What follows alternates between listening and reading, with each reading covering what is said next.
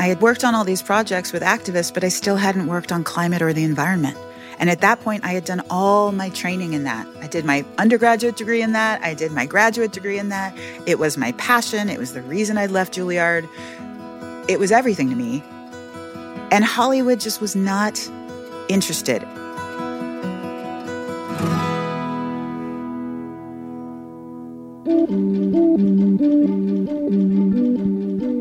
Welcome to Temperature Check, a podcast from Grist. I'm Jess Stahl, editor of Creative Storytelling. This season of Temperature Check is all about pivot points. We're featuring the stories of people who've made a big change in their life or career or community to take action in the climate crisis. It's about how ordinary people find their place in an extraordinary battle and what happens after you make the choice to get involved. The third story in our series comes to you from Maya Lilly. Maya has been in the arts pretty much her entire life. She started out in theater and eventually landed at the Juilliard School. And that's where she had an epiphany. It was a realization that changed the course of her life. She's now a producer for the Years Project, a multimedia storytelling platform focused on climate change. This is her story.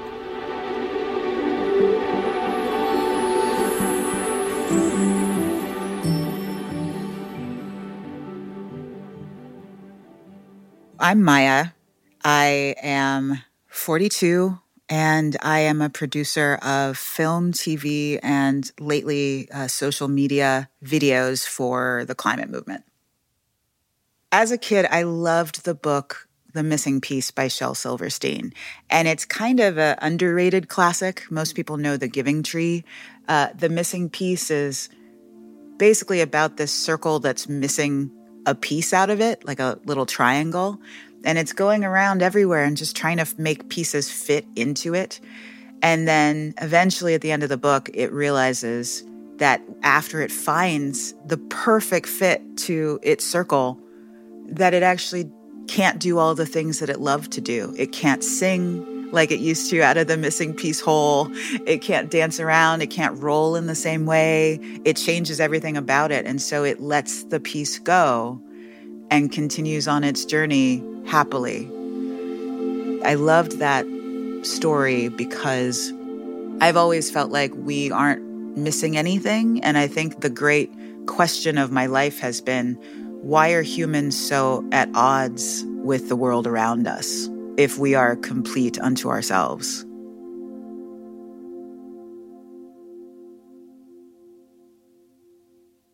My mom was a drama teacher, and so I was always the kid that was in theaters watching her direct.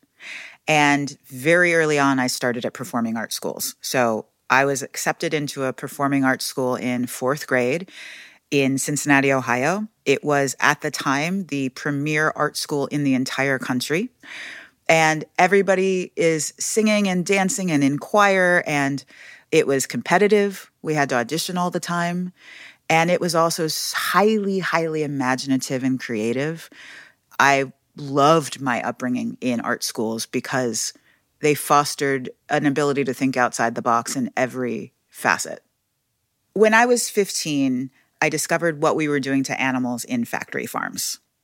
And it was a really bewildering moment for me because when I learned about how we treat them and how we're not just killing them peacefully, and it was more like a internment camp where we're torturing them, I just thought, oh, well, people just don't know about this. That's why they're allowing it.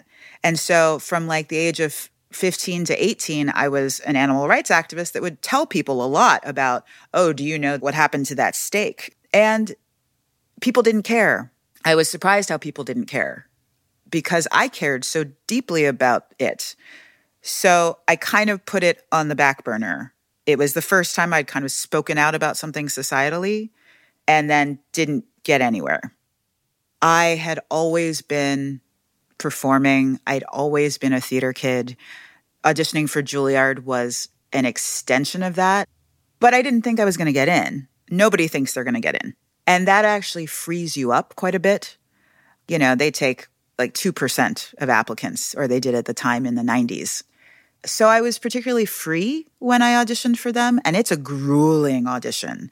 You had to do like 3 rounds of auditions. The first round was in front of like 12 different judges, and you have to do 2 monologues and a song. And then the second callback was the same amount of people. And then the third callback was with the director of the program in his office for a one-on-one conversation. It was super intimidating, but when you think you're not going to get in somewhere, you're kind of like, whatever, let's just have fun with it. And I think I was as shocked as everybody is when I did get in. And I was one of 6 women. I was the 7th accepted into my class of 20. My first year at Juilliard, the head of the environmental group there came up to me in the hallway in a tizzy, and he was completely overwhelmed by the amount of shows that he was doing. And he asked me if I would take over as president of the Juilliard Greens, the environmental group that was trying to help Juilliard recycle and put on the Earth Day celebration and get the lights like more efficient all throughout the building. And so I said yes. And I kind of said yes without really having done a lot of work in the environmental movement or in the environment at all. And so I had to kind of like learn a lot about what was going on. And I learned about deforestation of the Amazon to make room for cattle. And I was astonished. And that was a really big moment for me because I, up until that point, had thought that humans know what we're doing. And when I had the thought, oh no, we don't know what we're doing, I started tugging on that thread and I found it connected to everything else. I tugged on it and deforestation was connected to everything. It was connected to a hole in the ozone. It was connected to this climate crisis. Everything was connected to humans changing the earth for our own means, only to gratify us.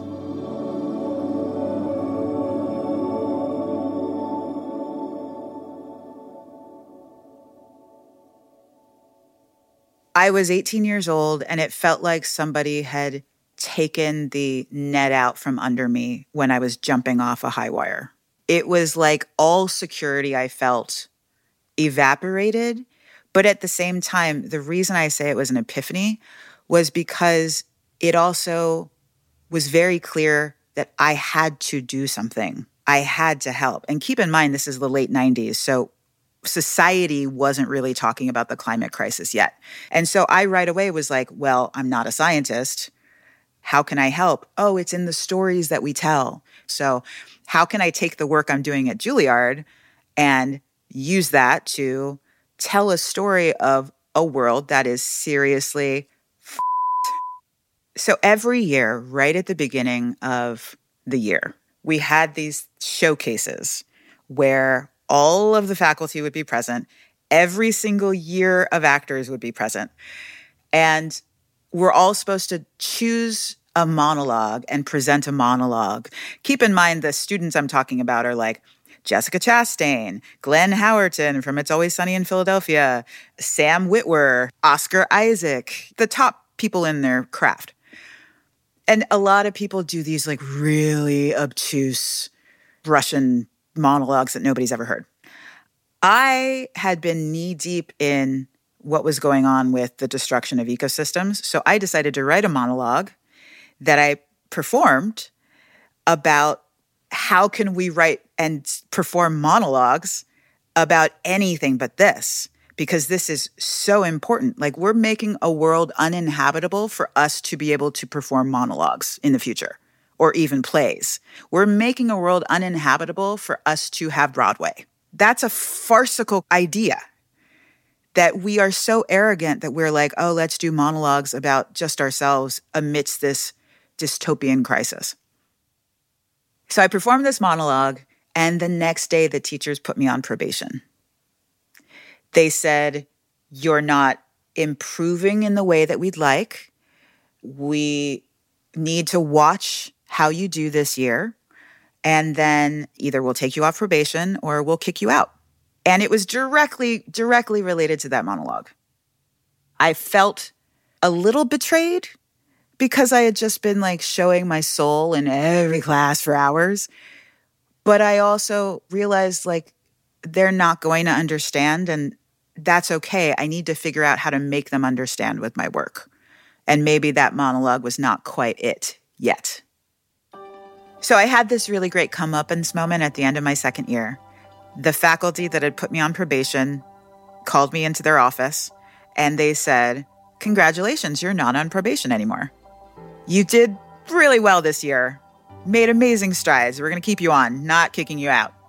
And then pretty much that same week, I said, "I'm leaving. I'm going to go to another college. I don't want to be here anymore." Which was really surprising for them because I think they were like, "Oh, we did you a favor." And I was like, "Sorry, in this time of being on probation, I have completely changed who I am and have had this epiphany and I want to go figure it out." So what I did was I went to the now famous New College of Florida. It was started by professors in the 60s who wanted a alternative education system, and you make your own curriculum. So you learn and study what you want to study, but it's an honors college, very rigorous. So I got there and I was like, I need to first figure out everything about what's going on in the environment. So I started taking oceanography classes. I started taking environmental science, environmental philosophy. And quickly I realized I want to be doing this with the arts. I want to be figuring out storytelling and how I can effectively use storytelling as a means of societal change. For me, every other academic field of study, it had the thought processes, but it didn't have the heart. It didn't combine the feeling with the thinking. And I knew that if we were going to have like a sea change in society, we had to get people at the feeling level.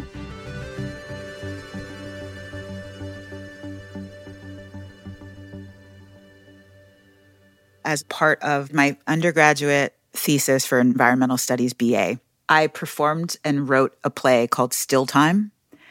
And I did it basically for the entire school on several different performance nights. And I got standing ovations every night. And I also had people coming up to me for months afterwards to tell me how much it impacted them. And I had talked about various different topics of the environmental crisis in the play, everything from, factory farming of animals to rainforest depletion to corporate malfeasance. And I performed it well because I'd been performing since I was a kid. And I was also super impassioned about it. And people really responded. I mean, my parents saw it. My parents have been vigorous meat eaters and still are. And they gave up eating meat for like 6 months, which was a feat to no end. I had people come up to me and ask like how they could help with some of the topics that I was talking about. Because that performance had such a visible effect on the audience members, I knew I was onto something. And I knew I hadn't done it perfectly. I did the best I could at in my early 20s. And I knew I just wanted to get better at it. And I wanted to figure out a bigger megaphone than the one that I was using, if I could. And then I just kept coming back to the idea of, well, but isn't the bigger megaphone film? It's reaching more people around the globe than a play ever will. And even though the energy of a play is immeasurably important, it's just that one night for that one audience. And it's a much smaller audience than anybody watching a Hulu show. So I was really trying to figure out what is the leverage point to make people care. Because even though we still weren't talking about climate as a society, I had a sense that this was happening fast. When I got to LA circa 2003, 2004, I was going to try to infiltrate the Hollywood system to figure out if I can influence environmental ethics through that system. I did it very purposefully and looking back, very naively. I was very idealistic and I was an outlier. And so I kind of felt like a bull in a china shop for the first couple of years because everything in LA is networking. And that's how you often get jobs. But finally, I kind of got that under my belt. And my first producing experience was for a film festival called Elevate. And it was all these different short films that were raising consciousness. It wasn't really environmental, but I wrote a film that I submitted to the festival as I was producing it that was about a little girl who knows how to survive in an apocalyptic type scenario. And the play won. It won like a spot to be one of the films that was produced for the festival. And I remember the two heads of the festival called me into their office and they said, "We love this. And we know that it got the audience vote, and we know that we should produce it. But we don't love the ending."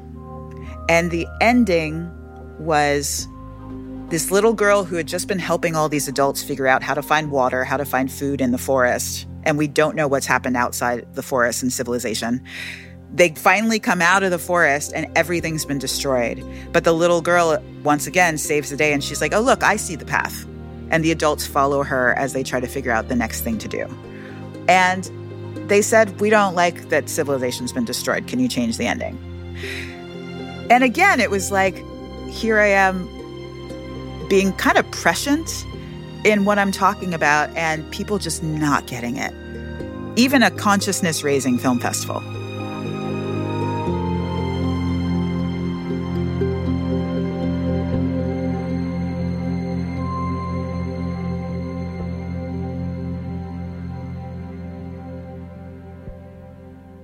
So what I just kept doing was when one thing wasn't working, I'd be like, okay, what can I do instead?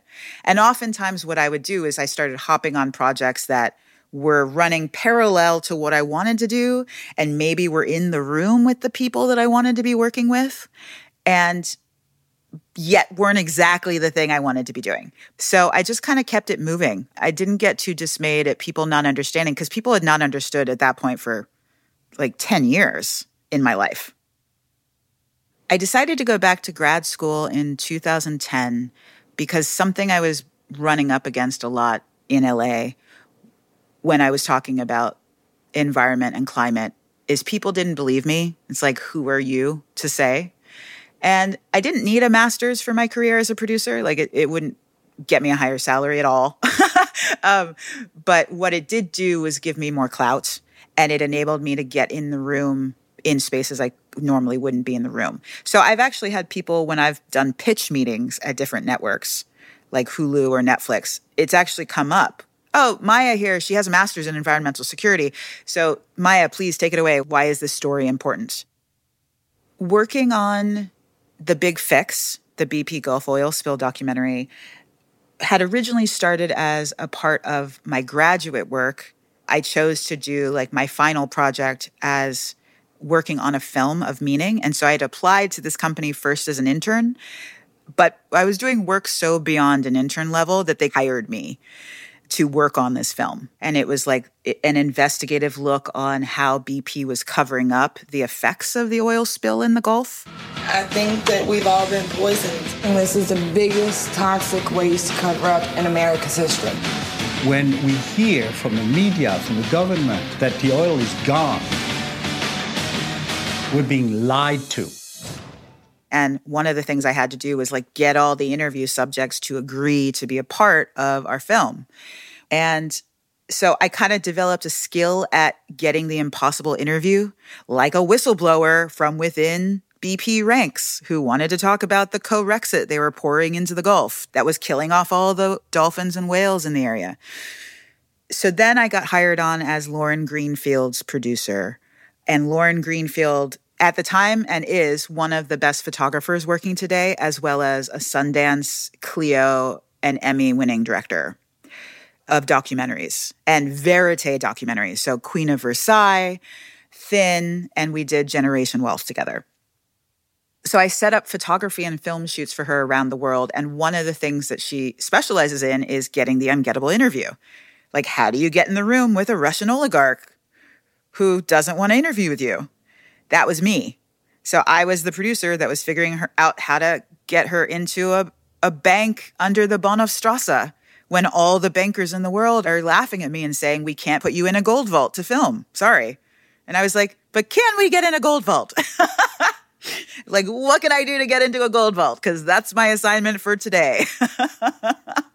So again, it wasn't exactly what I wanted to be doing, but it was running parallel. Because yes, wealth has shifted our moral compass. And what is our moral compass? Can I get us over to the moral compass of focus on climate ethics? From my work with Lauren, and because she's such an acclaimed director, I was able to start working with Brave New Films on undocumented immigrant storytelling. From there, I was able to work with Pulse Films about different injustices that Black communities face around the country. We have to join together as a community and fight for our rights. I want to know why California spends 7 times more per prisoner a year than per student. We're here, and we're going to keep fighting. I can't give up because I've been there. And then I was able to work with The Rock and his production company, $7, on pretty much the same thing and figuring out how to storytell the deep divide that actually exists pre-George Floyd with Black communities and what we've always known, which is that racism wasn't solved with Martin Luther King. So I continued working in TV in LA. Now I had found a niche as an activist producer because I was also an activist.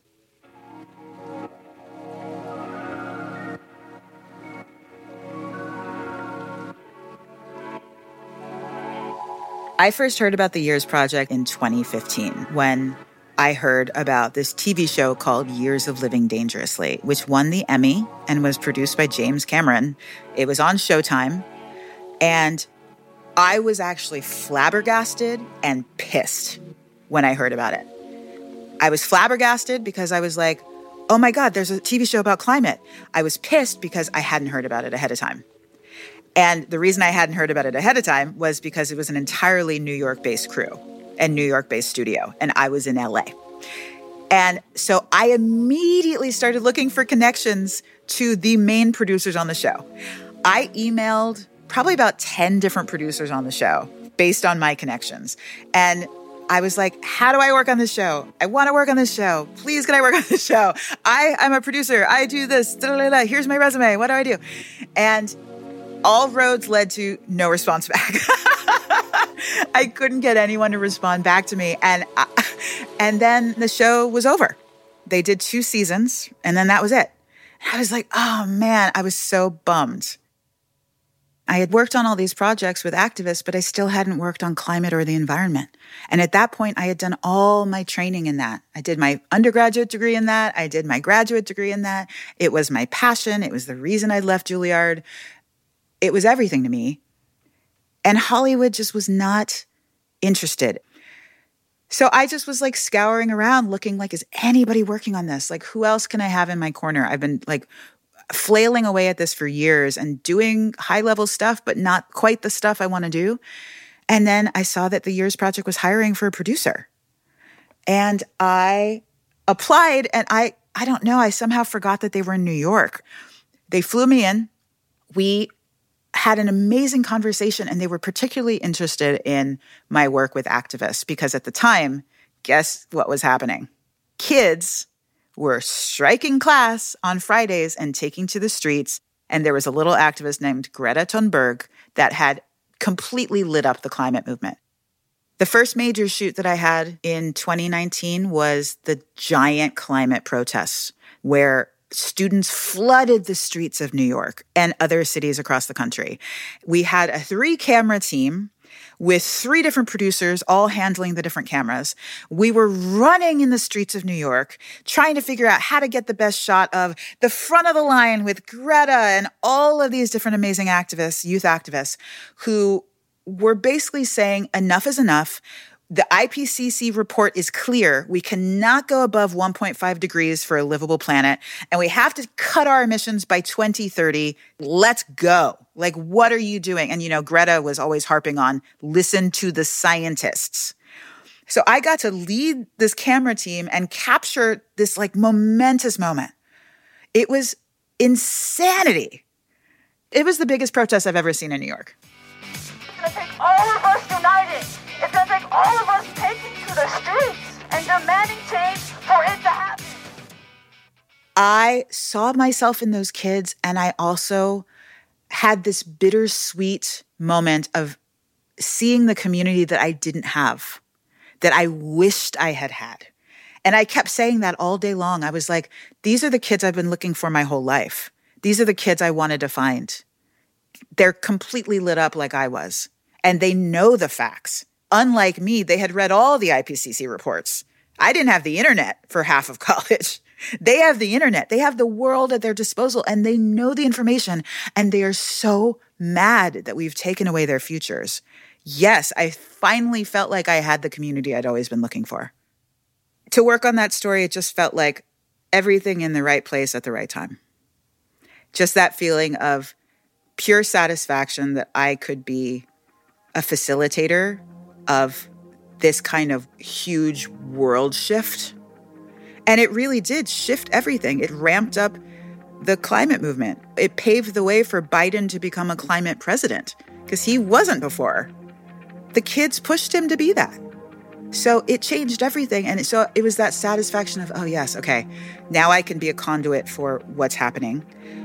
But also, it's not solved yet. We have not solved it.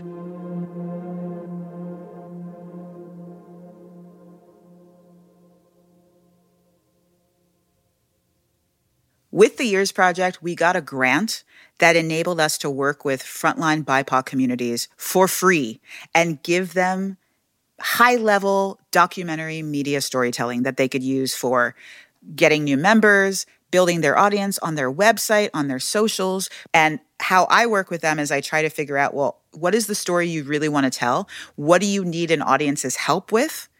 And then how can I best tell your story with you, not for you, not at you, but with you? And a lot of what goes into unscripted storytelling are a lot of the same elements of fiction. So stories about solving problems, period. They're not about people talking to each other. And that's one thing that activist movements have gotten wrong. There are lots of videos on YouTube that are like diary diatribes. This is what people think about things. That's not a story. So there were all these activists in Appalachia that were protesting the Mountain Valley Pipeline, which is a pipeline made famous by Manchin wanting to include it in our first climate bill, the Inflation Reduction Act. And it's the pipeline that would cut through pristine Appalachian wilderness right along the Appalachian Trail. And all of these homeowners were up in arms about it because many of them were getting their land taken away by eminent domain to make way for this pipeline that, if it ruptured, it could destroy ecosystems all along the Appalachian Trail. So I went to this community with all the knowledge that I had as a storyteller, which is like, what is the problem? Okay, the problem is this pipeline coming through. So what is the urgency? Well, the urgency is that they want to finish this pipeline, and Manchin wants to put it into this bill. And then I'm looking at, okay, what's the emotional vulnerability? I found this recent grandmother and mother who was a cleaning lady who was an accidental activist who sat up in a tree to block this grove from being cut down to make way for this pipeline. She sat up in this tree for like 2 weeks, and they did the whole tree sit for a year to stop this pipeline. So we had a great character. We had people trying to solve a problem, and it was a really good problem. It was a big conflict, and it was the land that they loved. It actually impacts the Appalachian Trail for over 100 miles. No other project has ever done that or even attempted to do that. The Mountain Valley Pipeline is disastrous for our entire planet, especially in an accelerating climate crisis. And they were working with indigenous groups and Black folk and like all these unlikely bedfellows coming together. And also it could take and turn a stereotype of Appalachians on its head. That it was, not just stupid people who are complacent and who are beholden to oil and gas and coal, but it was people who actually do have a relationship to land and to place and to home and communities, and that they want to tell that story in a different way. Oh, that piece was widely shared.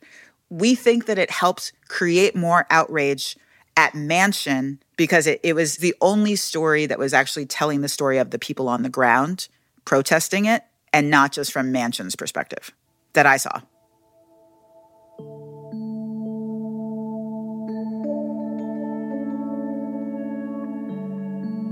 The thing that's most surprising to me as I've been working on this Frontline Climate series is even though people aren't seeing action at the political level that we need to solve the climate crisis, that doesn't mean that people on the ground aren't acting.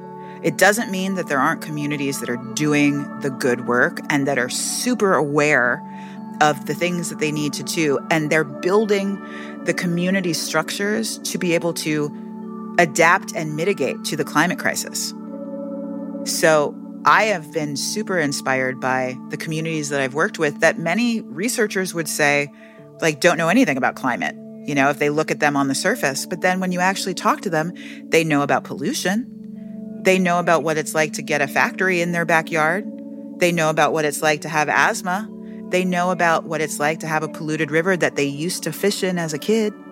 They know all these things, and when they put that together with all their community structure and their community know-how, they're the people that best respond in a hurricane that takes out the power like we saw in Hurricane Katrina. FEMA could fly in all they want, but FEMA didn't know where to go. The local churches knew where to go because they knew the community in Hurricane Katrina, so they were the ones that did the good work. So that's been the most inspiring thing with working with these communities, and it's the thing that gives me a lot of hope that we actually can move a little bit faster because communities on the ground know and want to do something about climate.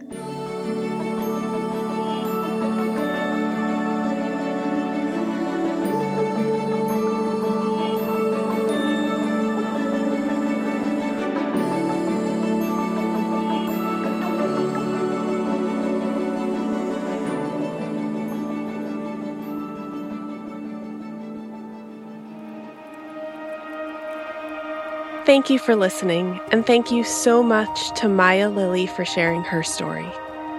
You heard clips in this episode from The Big Fix, Resist, Why Millions of Kids Followed Greta Thunberg Out the Door, and People Over Pipelines. This episode is the third of 6 we'll be sharing over the coming weeks of people who've made big changes to their careers or to their communities, and often to both. You can read more stories about those working towards climate solutions and a just future at grist.org.